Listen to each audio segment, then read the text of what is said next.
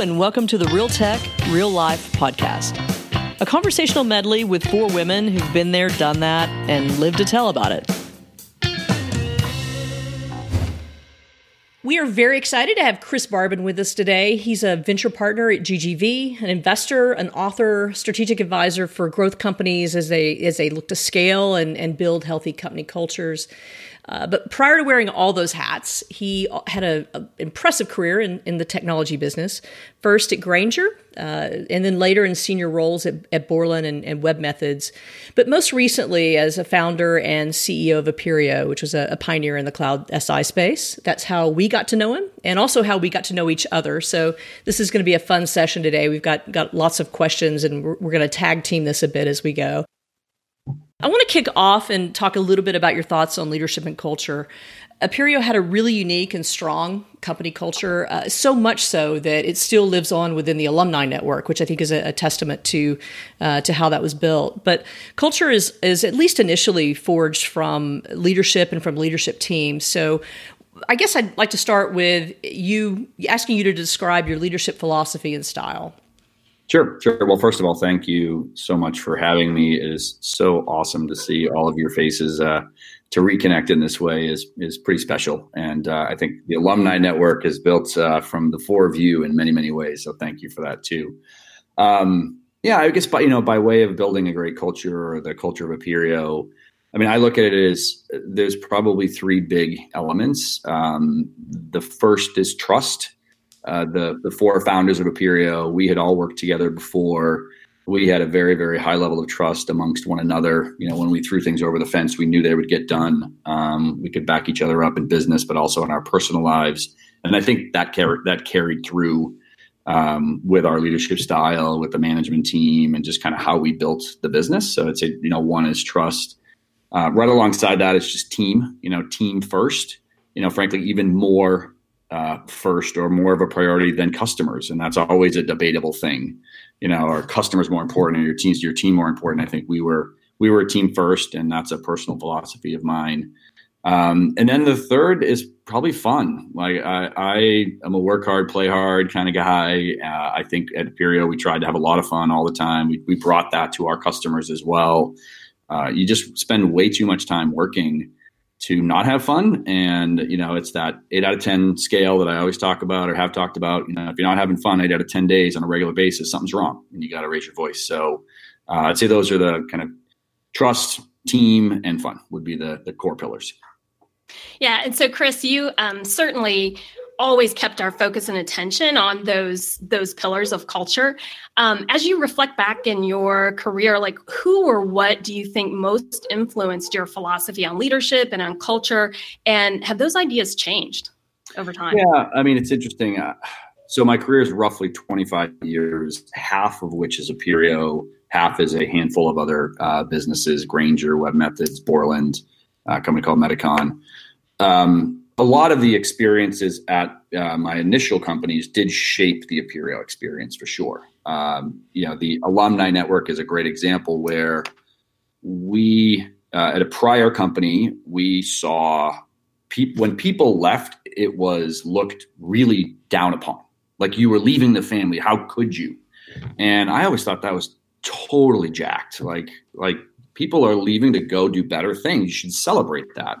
And so, there are a lot of other examples where, I was shaped or things were shaped by myself and Glenn and Mike and Narinder based on our prior experiences in that prior 10 to 15 years. I think those philosophies still exist for me today. I mean, and we'll maybe talk a little bit about this later. Since leaving Aperio, I've shifted my focus more to, I have a history of enterprise B2B. And I've shifted my focus more to business to consumer SMB. And so I do have some different philosophies as a result of, building a very small business in a small town that's consumer centric. So I think the B2B enterprise philosophies are one, but B2C small business, there's a whole different set of paradigms there. Interesting. How would you describe those differences? Well, one is just the labor pool in, call it small town America for a small business is very, very different than a knowledge worker in San Francisco. And things. Some might say, thank goodness. Things like corporate culture and teaming, the way I described it earlier, it's looked at very differently when something in a small business is a job. It's not a career, and it's more transactional in many cases. It's week to week. It's not thinking about what's my next big thing. And so, the different incentive structures, motivations, just what empowers people. There's a lot of different dynamics at play. It's opened my eyes in a lot of ways, actually. So, Chris, would you say, would you have a different set of core values? I mean, does trust, team first, and fun still play into the culture that you're building with the non-tech side of the world that you're in right now? Or are there new values that you've introduced in? We've introduced some new values. I mean, there's kind of multiple small businesses that I'm part of right now. Whether that be the restaurant that we have in town here, we have a tequila business that we're working on. I'm advising some smaller companies as well. And I think the values are, they are unique to the company, to the space, to the size, to the maturity, to the leadership team. And so, for each of them, I think trust is one of these basic fundamental, one of my favorite books, 5 Dysfunctions of a Team. The base of the pyramid is trust. But there are other values that I think are, more appropriate or applicable to different types of businesses. And of course, you won't be sitting and talking to a bunch of women without expecting this question. How much do you think diversity plays a role in culture? Like, is it a conscious thing? And especially with all the news and focus that has been around this topic in the recent years. Like, what are your thoughts on that? Yeah, I think it's, hugely important. I guess I would say hugely important, makes a massive difference, but also very hard to do. One of the things that I've been lucky enough is to join a handful of boards, and looking at a couple of public boards to get boards and leadership teams properly diversified doesn't happen overnight. I think there's a lot of angst, and why aren't there more women in leadership positions? That's a journey that takes a while, and I'm not saying everyone should be patient, but I think an awareness of doing that right with the right people, as opposed to just like, oh, let's just get a woman on our board. Like, the right woman on the board matters. And there is a lot of pressure on organizations right now to diversify both boards and leadership teams, but it's tough. It's tough. It's something, obviously, I pushed very hard when we were acquired by Wipro. Not a highly diverse leadership team, management team, set of meetings, even board. But there was a conscious plan and approach and strategy to try to diversify, but it takes a long time. It's a big ship to turn. Yeah, we actually did a recording 2 weeks ago, I think, on women in leadership and what it means. And I do think one of the things that actually gets in the way of it is when you do take a woman and you're just trying to hire a woman or put a woman on a board. I think that actually, in a lot of ways, actually takes away. There are plenty of qualified people out there, but I think that definitely can be a negative. Quick story. I've been interested in taking on a number of board roles, so I've been proactively seeking them. And actually, one of the things that's interesting for me is, and I feel like I'm highly qualified for some of these, we're looking for a woman. We're looking for a woman. Yeah. So, but I couldn't. Maybe if you shave the beard. I couldn't. We're looking for a dude. I can't say that, but I get that all the time, which is interesting. Not to say, again, I think this is a big issue and very top of mind for a lot of executives. But that's been an interesting flip side of it for me. I'm sure. I think can be also a backlash from that as well. So this is something I think we all have to be aware of. You've obviously had a long career. And so I'm curious today, a lot of folks look to you as a leader. In fact, I was asked several months ago what your leadership style was. And so I'll tell you what I said. Obviously, trust, team, and fun, just flows out because I had to say that for 9 years at every Aperio 101. But I said trust, transparency, big goals, and flip-flops. That was my... I love that. That's great. Actually, you know what? I just dug out my Apereo flip-flops and I've been wearing them. And Jonah keeps commenting on how cool those are because they had the logo on the bottom. That's right. They make the imprint in the beach. Yes. Right. So I have a last question here. Then we'll go on and talk a little bit about the Apereo journey. But as I started with earlier, you've got a long history in technology and in building businesses. Who do you go to today for your mentorship and for really trying to hone those leadership skills? Yeah, I'd say it's over the years it's morphed. One of the things that I've been enjoying, I wouldn't say it's not like some elder statesman that I go to and meet with once a quarter. I get my, I'd say, release and advice and guidance from a lot of the work I'm doing with GGV, frankly. I'm able to partner up with younger entrepreneurs, sometimes 2 and 3 time or, repeat entrepreneurs that are in the flow in a variety of industries, in many cases in China. And so for me, that there's a level of just diversity of thinking and approach. And, I get to help them through some things and I get some pattern recognition. But at the same time, I'm learning about their businesses and their challenges. And again, skewing a little bit more in some cases to stuff that's business to consumer because I spent so much time in business to business and more SMB related stuff than large enterprise. But I'd say there's a gentleman named Garrett Lord who has a really cool company called Handshake, and it's a rocket ship. Really, really neat company. And he is one of the most, curious and inspirational CEOs I've ever met. I think he's in his mid-30s, guy out of Michigan, but his company is on fire, and and I'm learning from him. And so there's others like that, but I would say that's more kind of where I'm drawing where I'm getting mentorship in a different way than just like the elder statesman kind of way. That's great. So let's transition a bit and talk about Apereo. The Apereo journey was a great one for all of us, and that's how we got to know each other, how we got to know you. Can you tell us how it started? Yeah, it's a pretty simple story. I was at a company called Borland Software. We had just done a big acquisition, so we folded in a company called Segway Software, a testing company. I had running services at the time, but I was complaining about how hard the integration of this company was. So I was basically bitching about IT. The CEO at the time, Todd Nielsen, said, okay, well then become the CIO and fix it. So I became CIO, and through that journey chose Salesforce as a platform to help us re-engineer our business. We did the first license of Salesforce for the entire company. That was a big bet. That was 2005. Force.com had just come out. We made a lot, it was a big license deal. And, but we kind of saw through that what this company, Salesforce, could become. We also saw that it would generate a fair bit of services. And so, I always had a passion for professional services, but that was the real journey. How things kicked off was as a customer, saw the market opportunity, highly encouraged by a few executives at Salesforce to do it, who gave us some really good guidance on where there were some holes in the market that we could go fill.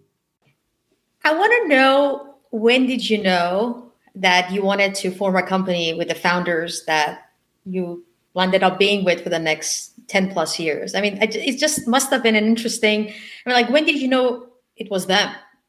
Yeah, it kind of happened in 2 chunks. Narinder and I batted around the idea for a couple of days after attending a Salesforce event with Mark in San Francisco. And we felt the buzz, the energy, and we kind of went back, put some things on paper.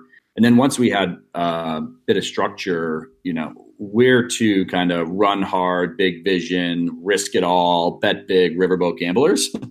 We're like, wow, we probably need some people that are a little bit more conservative that can put down. And that's when we went and both recruited Glenn and Mike, which, took us a little bit of time to kind of convince them.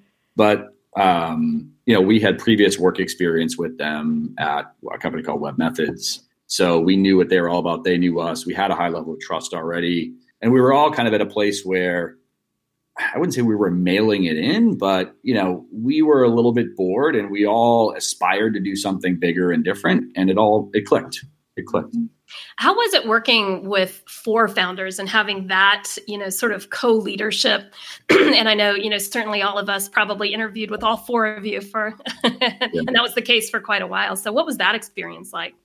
Yeah, I mean, most people would say that's crazy. 4 founders, too many. How do you make decisions? I think, the thing that we did and we recognized very early was we all have to get on the same page with some of the core principles, being what are our core values? What are our respective roles? How are we going to make decisions? What's the plan going to be? What kind of core processes are we going to have in place? So we did that very, very early.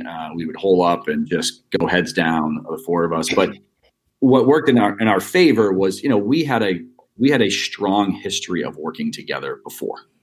And that history kind of carried through to the trust, which we needed because we were in 4 cities too. We weren't like most startups where you're holed up in one small office. We were scattered across the country.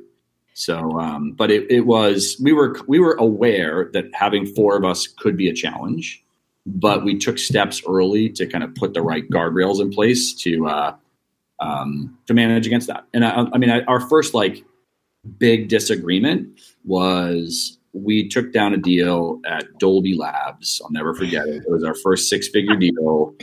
We remember it. I think Andrea has a few wrinkles around her eyes from it. But yeah. It was my first day at Aperio. Dolby Labs was the flagship, and but it was our first big we just had different perspectives on should we do it or not. We knew we were going to highly competitive. We were going to lose a lot of money. It was in the backyard of Salesforce, visible brand, Dreamforce is coming up. But we worked through that. And it was kind of the first time the 4 of us had tension, but we powered through, agree to disagree, let's take it on. And, over the years, there were hundreds of those types of things. But that was the first test of the relationship. So I don't know that Andrea and I knew that there were folks among the founders who didn't think we should be doing it. So probably best we didn't. Once we commit, we're all in. That's right. We did it. One face. Every acquisition we ever did was the same way, by the way. Including some that we didn't, right? That's right. Yeah. So you mentioned remote. There's absolutely a tendency, I think, with startups and early stage companies to want to get everybody all in one place. And everybody all in one building. Aperio did an amazing job of building an organization with a largely remote workforce. Certainly early on, it was almost all remote. How did you think about that? And what did you do to try to make sure that you kept the culture and kept everybody on the same page, despite the fact that we were rarely all in the same place? Yeah. Well, I think, I give a tremendous amount of credit to Glenn, who obviously built a tremendous set of what I would say are world-class consumer-grade systems for an enterprise business. And I think what worked in our favor was we started the business in 4 locations. We had to be collective or virtual and collaborative from day one. And all 4 of us embraced that. That's, I think, I actually talked to a lot of companies about that want to be more virtual. If you have people in the leadership team that aren't as supportive, that want everybody together, that don't want to invest in those mission critical consumer grade systems, don't force video and make sure that you are engaged and not multitasking, doing 7. There's all those little things across the founding team where we're all unified and made that work. And it was in our DNA from day one. It wasn't we were a physical culture. We're going to go virtual. Day one, that was the belief system. And a lot of that was driven off of, we just believe there was a lot of waste in big consulting in buildings. 7, 8, 9% go into big fancy glass buildings with giant conference rooms. What if you use that money and put it back in culture and people and processes and systems? So that was a belief from the beginning. For what it's worth, I actually think that contributed in a very positive way to being able to scale. Because, so many companies get to a point where they're about 100, 200 people. For whatever reason, they have to go open another office. Suddenly, all their systems are built around them having to, yell across the cubicles, and they can't function with somebody in another location. So I think while it was done out of necessity, I think my opinion is that it actually helped a lot as we started to grow and move beyond that. Yeah, I mean, it forces the need to do things, like the team meetings and having, when you have the opportunity to get together at an annual meeting, you have to take advantage of those. But I agree with you. I mean, the ability to scale, add more people, and, it was a selling point for recruiting.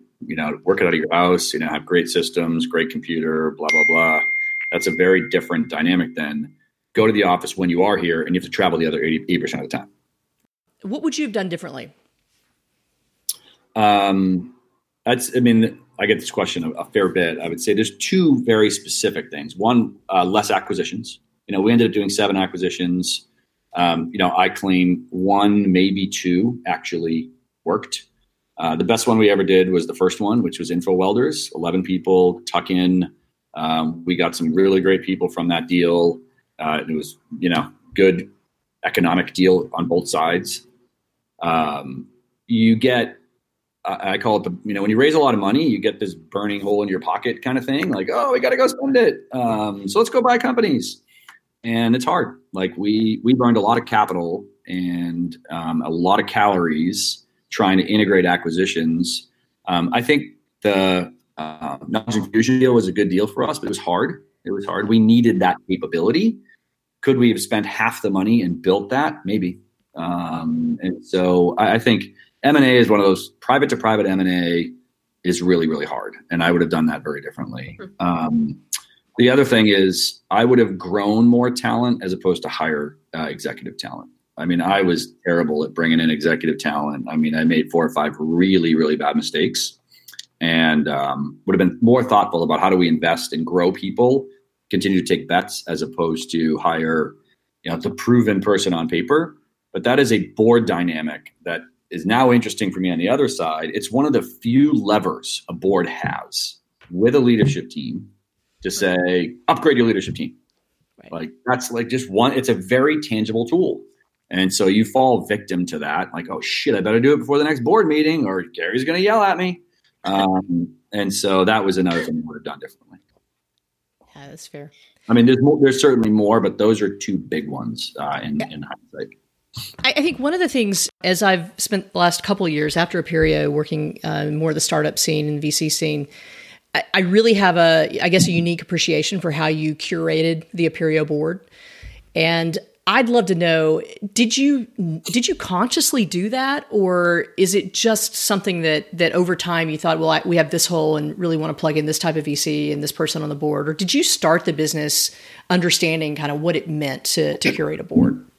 Yeah, that's, this is one of those, back to that mentor question. I had a mentor before I started Apereo. His name was Byron Denenberg, a Chicago guy, older gentleman who he gave me a very specific piece of advice, which was, be very thoughtful about your board, try to have operators, not finance guys. And on top of that, take your time, just take your time. And that is also one of those patience things. If you look at our board in the end, our 2 independents, Jeff Epstein and Matt Thompson, those were multi-year journeys to get them on the board. Despite pressure, day we raised from Sequoia, they said, you need a lead independent. We didn't add that for over 2 years. And so I looked at it as I was an entrepreneur for a reason. I didn't want to work for anybody. I wanted to work for myself. So if I have to work for somebody, I am going to really be careful about who I choose. I'm going to take my time. And because they become your boss, I took all the risk. We jumped off a cliff and now I got to work for somebody. I want to make sure they're cool. Right. And the neat thing about taking your time, I think, is once you start putting together a really good group, and I think we had an awesome group, that attracts really good people too. So we would have never gotten Gary had we not had Jim. And so that feeds on each other. But the complementary operators, be patient. That was actually very specific advice I got before we even started Apereo. I also love the way you gave them quotas. That was awesome as well. I share the BIR slide with board influence revenue slide with lots of entrepreneurs, and I think I'm largely hated by a lot of board members as a result of that. That's all right. So was there ever a time that you didn't think that Aperio was going to succeed? So there were very tense moments. I tell this story sometimes. I think once we got to 10 million, which is after year 2, I didn't think it wouldn't succeed. Like we had momentum, we were going, but there were certainly times where I didn't think we were going to maximize the outcome for our investors and for the team. So, lots of bumps and bruises and twists and turns and, some tough acquisitions. The worst, the most dangerous part of the entire journey, and most people we don't disclose this publicly very often, but was just before we raised the General Atlantic round. We raised the $60 million round. It was the biggest round we did, but we were approaching 1 month of payroll. So we were running out of cash. We were growing very fast, but the fundraise process was taking a long time. We were without a CFO. And, when you have 700 people on payroll and you've got a month of cash that's one of those, I didn't sleep very much during the Aperio journey. That was a long trip. When you hit the refresh button on Silicon Valley Bank and you see the money finally hit, oh shit, now we can pay people again. That's good. But that was pretty hard. Be a month off of payroll with 700 people. That was probably for me personally, probably the most scary moment of the entire journey. But a good feeling when that money came in. Absolutely. Let's transition a little bit and start to talk about kind of what you're doing now. But to do that, I'd love to know, was it hard to let go when the acquisition took place? You kind of sign on the dotted line, or DocuSign, Lori, on the dotted line. Here you go. Actually, in this case, it was a hard sign. But anyway, was it hard to? I mean, you built your life into this company, and was it hard to hand that over, and then also start to think about what you might do next? Yeah, no, it was definitely hard. I mean, the speaking to the team on October 16th in Indianapolis, right when we announced it, was probably one of the hardest professional things I ever had to do. It was a very emotional handoff, if you will. Having said that, it was the right thing for the business and the investors at the time. The market was shifting, our growth was slowing, the competitors were getting snapped up. The buying universe, because of how much money we raised, was shrinking. There were less people. And so we needed to do it.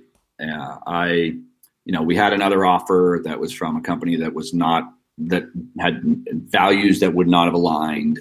I do think Wipro, their value system and, Mr. Premji and his philanthropic base, that lined up well. Could we have executed it differently? Of course. I think that's just by definition, integration is very, very hard. So I don't regret the timing or the buyer doing it. Was it emotionally hard? Super hard. It's half of your professional career, that you're handing over. And I describe it because I've got 3 kids, 2 going to college or off in college, 1 about to go. It is like sending your kid off to college.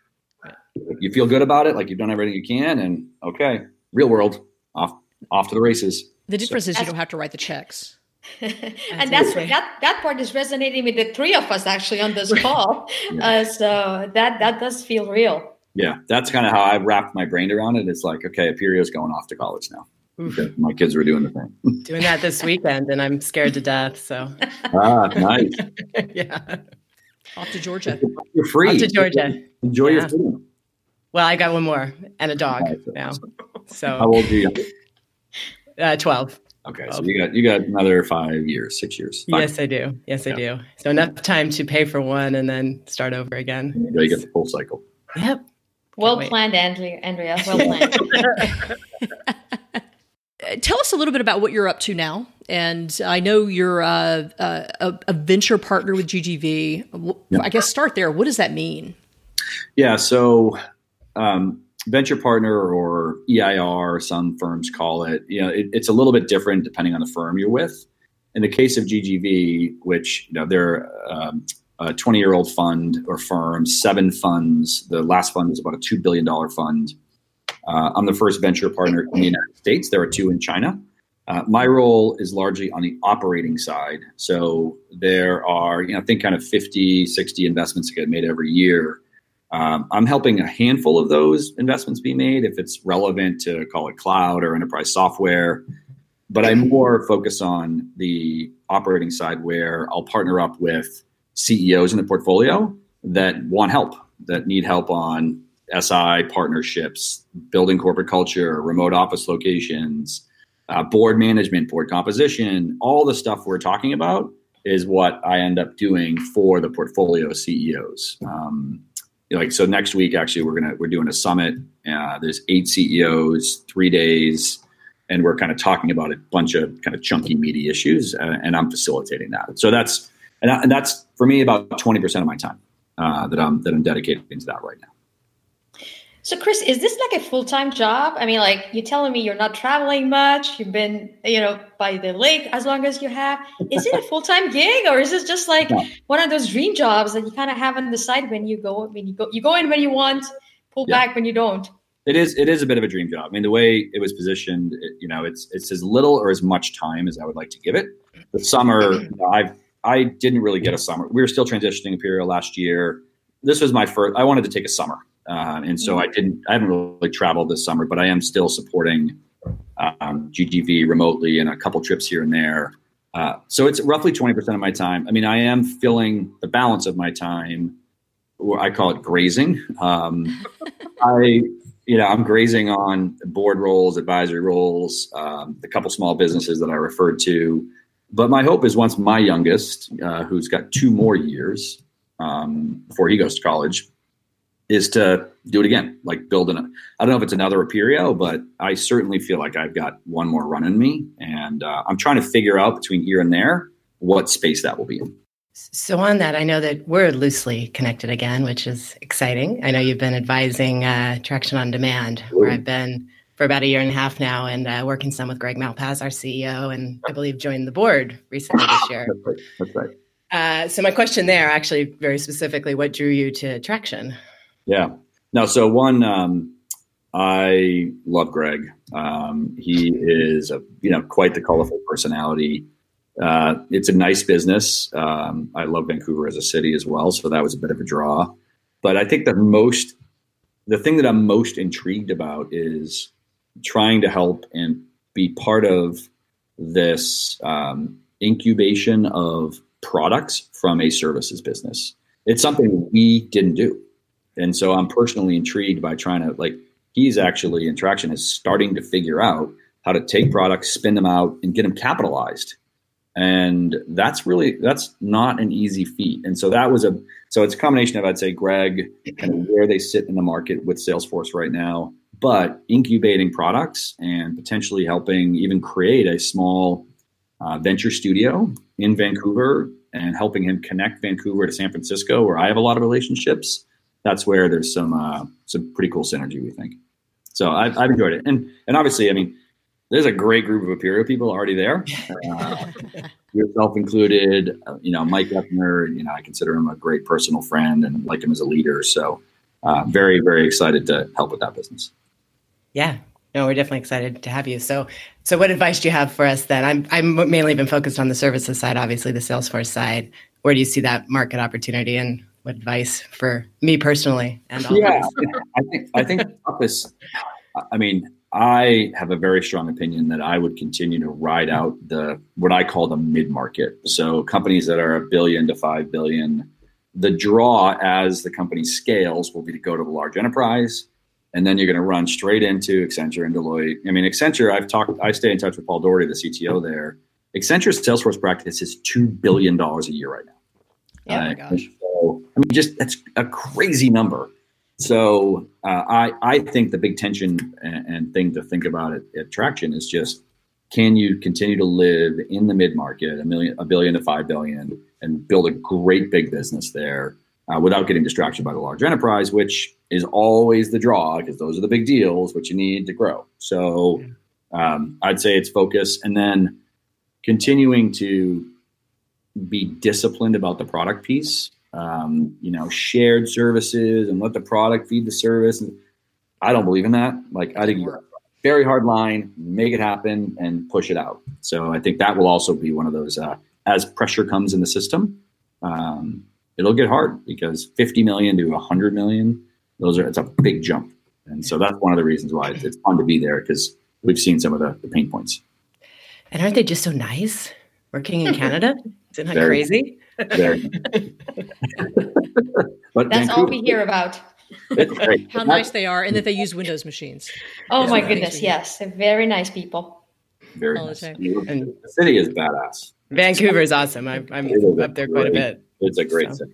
Was it hard to transition to being on an outside board as opposed to kind of being, on a board within your own company?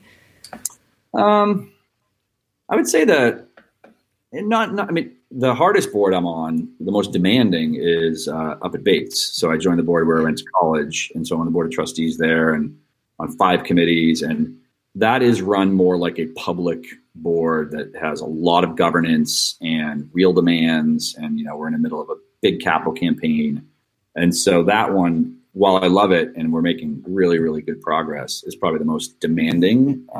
We have a great chairman that I've learned a lot from. The private boards are, frankly, they're more, you got to pick the right ones. I've probably talked to 15 different companies and have this formula in terms of picking a board. But working with Greg has been really, really great, because he's put together some other awesome board members that I didn't know that have real great experience and kind of extend my network. So you have, in addition to all this other stuff, the venture partner at GGV, different boards, but you also have a couple of SMB businesses and actually straight to consumer businesses. So tequila, I think there's a brewery somewhere in there. There's definitely a restaurant. What do you look at right now when you invest? Where are you looking to invest? Yeah, it's well, there's the kind of the family businesses, if you will, which you've mentioned them. I mean, there's the tequila business, the restaurant, the brewery. That's a different investment profile and a different, set of motivations in each of those cases. The personal investments, it's like any other investor, I would say. Personally be passionate about the product. Like, what are they doing? Do you love the entrepreneur? And so those are kind of the 2 big drivers for me. And, do you believe in the business? So I'm making, I'd say, a handful of smaller bets, but a filter for me is like, I want to personally be involved. Like, it's not just throw the money and then, wait for a check 5 years later. Like, I want to personally have some say, not micromanage, but I want to be able to be helpful. So the impact, I want to be an impactful investor for them. Like, can I add something to the table is a criteria for me as well. We're kind of running up towards the top of the hour here, so we'll transition into some final questions. And we talked about this a little bit earlier, but would love to know, what do you do for fun? Because fun is one of your leadership criteria. That is true. So, I'd say the most enjoyable thing that we're spending a lot of time up at a little lake in Wisconsin, and probably the thing we spend the most time doing for fun up here is surfing. So we have a wake surf boat. The whole family's gotten pretty good this year. Lori has gotten very good, and she can drive me now, which I feel really good about, because then I don't have to just always be towing everybody. But I'd say wake surfing is probably high on the list. We did form a little side-by-side UTV race team. So we've been doing that. We're racing in a Lucas Oil series across the Midwest. So that's been fun. Fishing, some really good fishing up here. So those are, I'd say those are some of the basics. We love just being on the water, frankly. Up here, we probably host between 100 and 150 people over the course of the year. So, do you make them work in your restaurant? Last year we did, actually. This year, I heard you had Rindollar doing dishes. Is that true? We had Rindollar do dishes. Wayne Chataway did dishes. Both their wives did them with them. I've done busing and serving, and but we have a lot more under control this year. Last year it was just like, don't let the wheels come off. This year, it's actually doing okay. And you and Lori are basically in the same place now, right? I mean, you don't have the house in Pittsburgh and the house in Chicago. And yeah. I mean, I can remember you guys talking about the year that was going to happen. I never thought that was actually going to come. Yeah, almost 10 years of, not living really under the same roof. And so we were pretty scared about what would happen this summer. If we were going to survive actually living together. And we have so far. So what advice would you give to your younger self? I mean, I love that question. I probably would have started, like, I would have gone the entrepreneurship route a little bit earlier than I did. I'll never forget when we raised money from Sequoia, Don Valentine, like the father of Sequoia, he walked in the door and he looked at all of us. He said, "You guys are so old." I'm like, dude, he's in his 70s at the time. Like, wow. Really? But that was the first thing he said when he walked into the room to close the deal.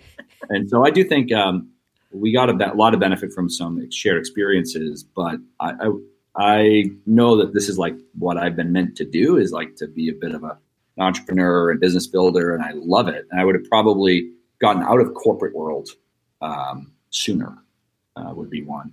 And then I think, even as an entrepreneur, and I think I did a decent job at this, but I wish I would have just allocated more time to the kids during that journey.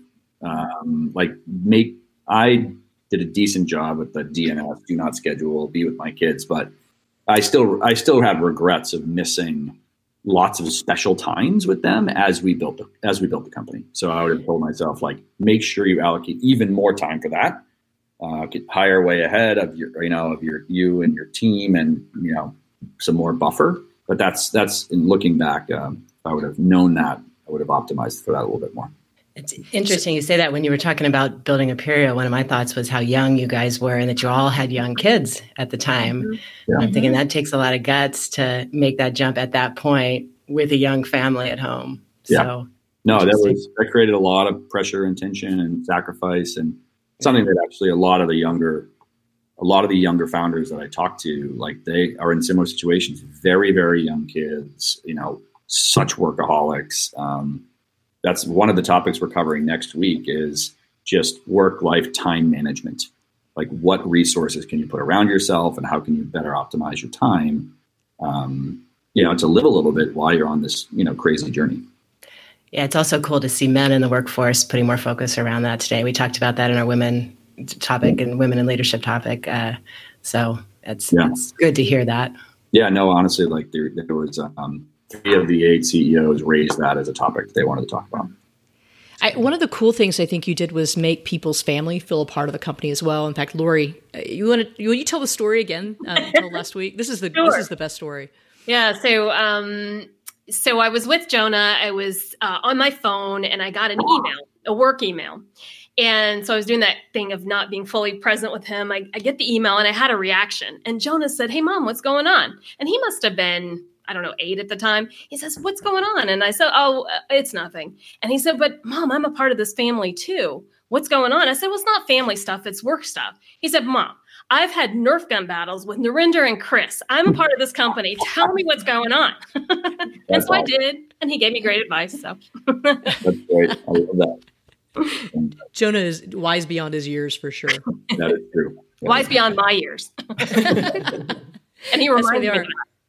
Yeah. And so, Chris, Mia and Kate are both in college, right? That's right. And Kate's at Butler. And where's Mia? Kate's at Butler. She'll be a sophomore this year, and Mia's going to Illinois. So what's your advice for those of us about to do that? Actually, my son got into Illinois. That was on our list, but we didn't choose that. And that is actually on Yasmin's list too. Interesting. Yeah, right. She loves it. Urbana-Champaign, right? Is that? Yep. Yeah, she got into both Madison, University of Wisconsin, and Illinois, but which I actually thought she was going to lean in the Madison direction, but she had great visits down there and knew some people and some great just clicked in. We canceled our trip because it was so far from every airport, so didn't end up going there. It's actually faster to go to Indianapolis and drive. We looked at everything, I know. But but anyway, so what's your advice to those of us about to send our kids off, Lori and I and Miriam, next year? Don't visit them. Let them be themselves. Ours are going far away, so that's not a problem. Although I actually joined the parent advisory council for Jonah's school. I bet Jonah's thrilled about that, isn't he? Totally. Well, that's the thing. I ran it by him first, and he goes, "Mom, as long as you're not in Burlington every week, you can do it." I would say one practical piece of advice is Amazon has some really good recurring care packages. You can send them. That's good to know. We noted. I love that. All right. We always close out our podcast with a recommendation. So do you have, I'll let you pick from any of these three, but either a podcast, a book, or a binge series. What would you recommend? A podcast, a book, or a binge series? Please tell me a CEO like you actually does also binge watching on Netflix. I'm a total, well, I mean, I have the last Stranger Things episode to watch tonight. Okay. Which I love, but that's not going to be a recommendation. I'm going to go a little off kilter here. Rami Malek does a podcast called Blackout. And I like him as an actor. I think he's awesome, and so that's worth checking out. What is it about? It's fictitious. It's basically the entire country loses power based on. I don't want to give too much away. So it's literally a blackout. It's a blackout, and he is a small town radio broadcaster, and cool. So he is broadcasting on a station and trying to kind of calm the masses, if you will. That's a great recommendation. Definitely different from some of those we had passed. I like him again, but to have him in a podcast, not in a series, is pretty neat. Very good. Well, thanks so much for spending the time with us today. It's really great to chat with you and get your insights. And we're about to launch the Mike Ebner interview first, and then we'll follow with yours. So it's going to be a little bit of a dueling of Perio folk interview series there. But anyway, thanks for joining us, and we will hopefully catch up with you again soon. Sounds good. Really appreciate you guys having me. It's awesome seeing all your faces. If you haven't already, make sure to subscribe on iTunes or on Podbean, and to check out our website at www.realtechreallife.com.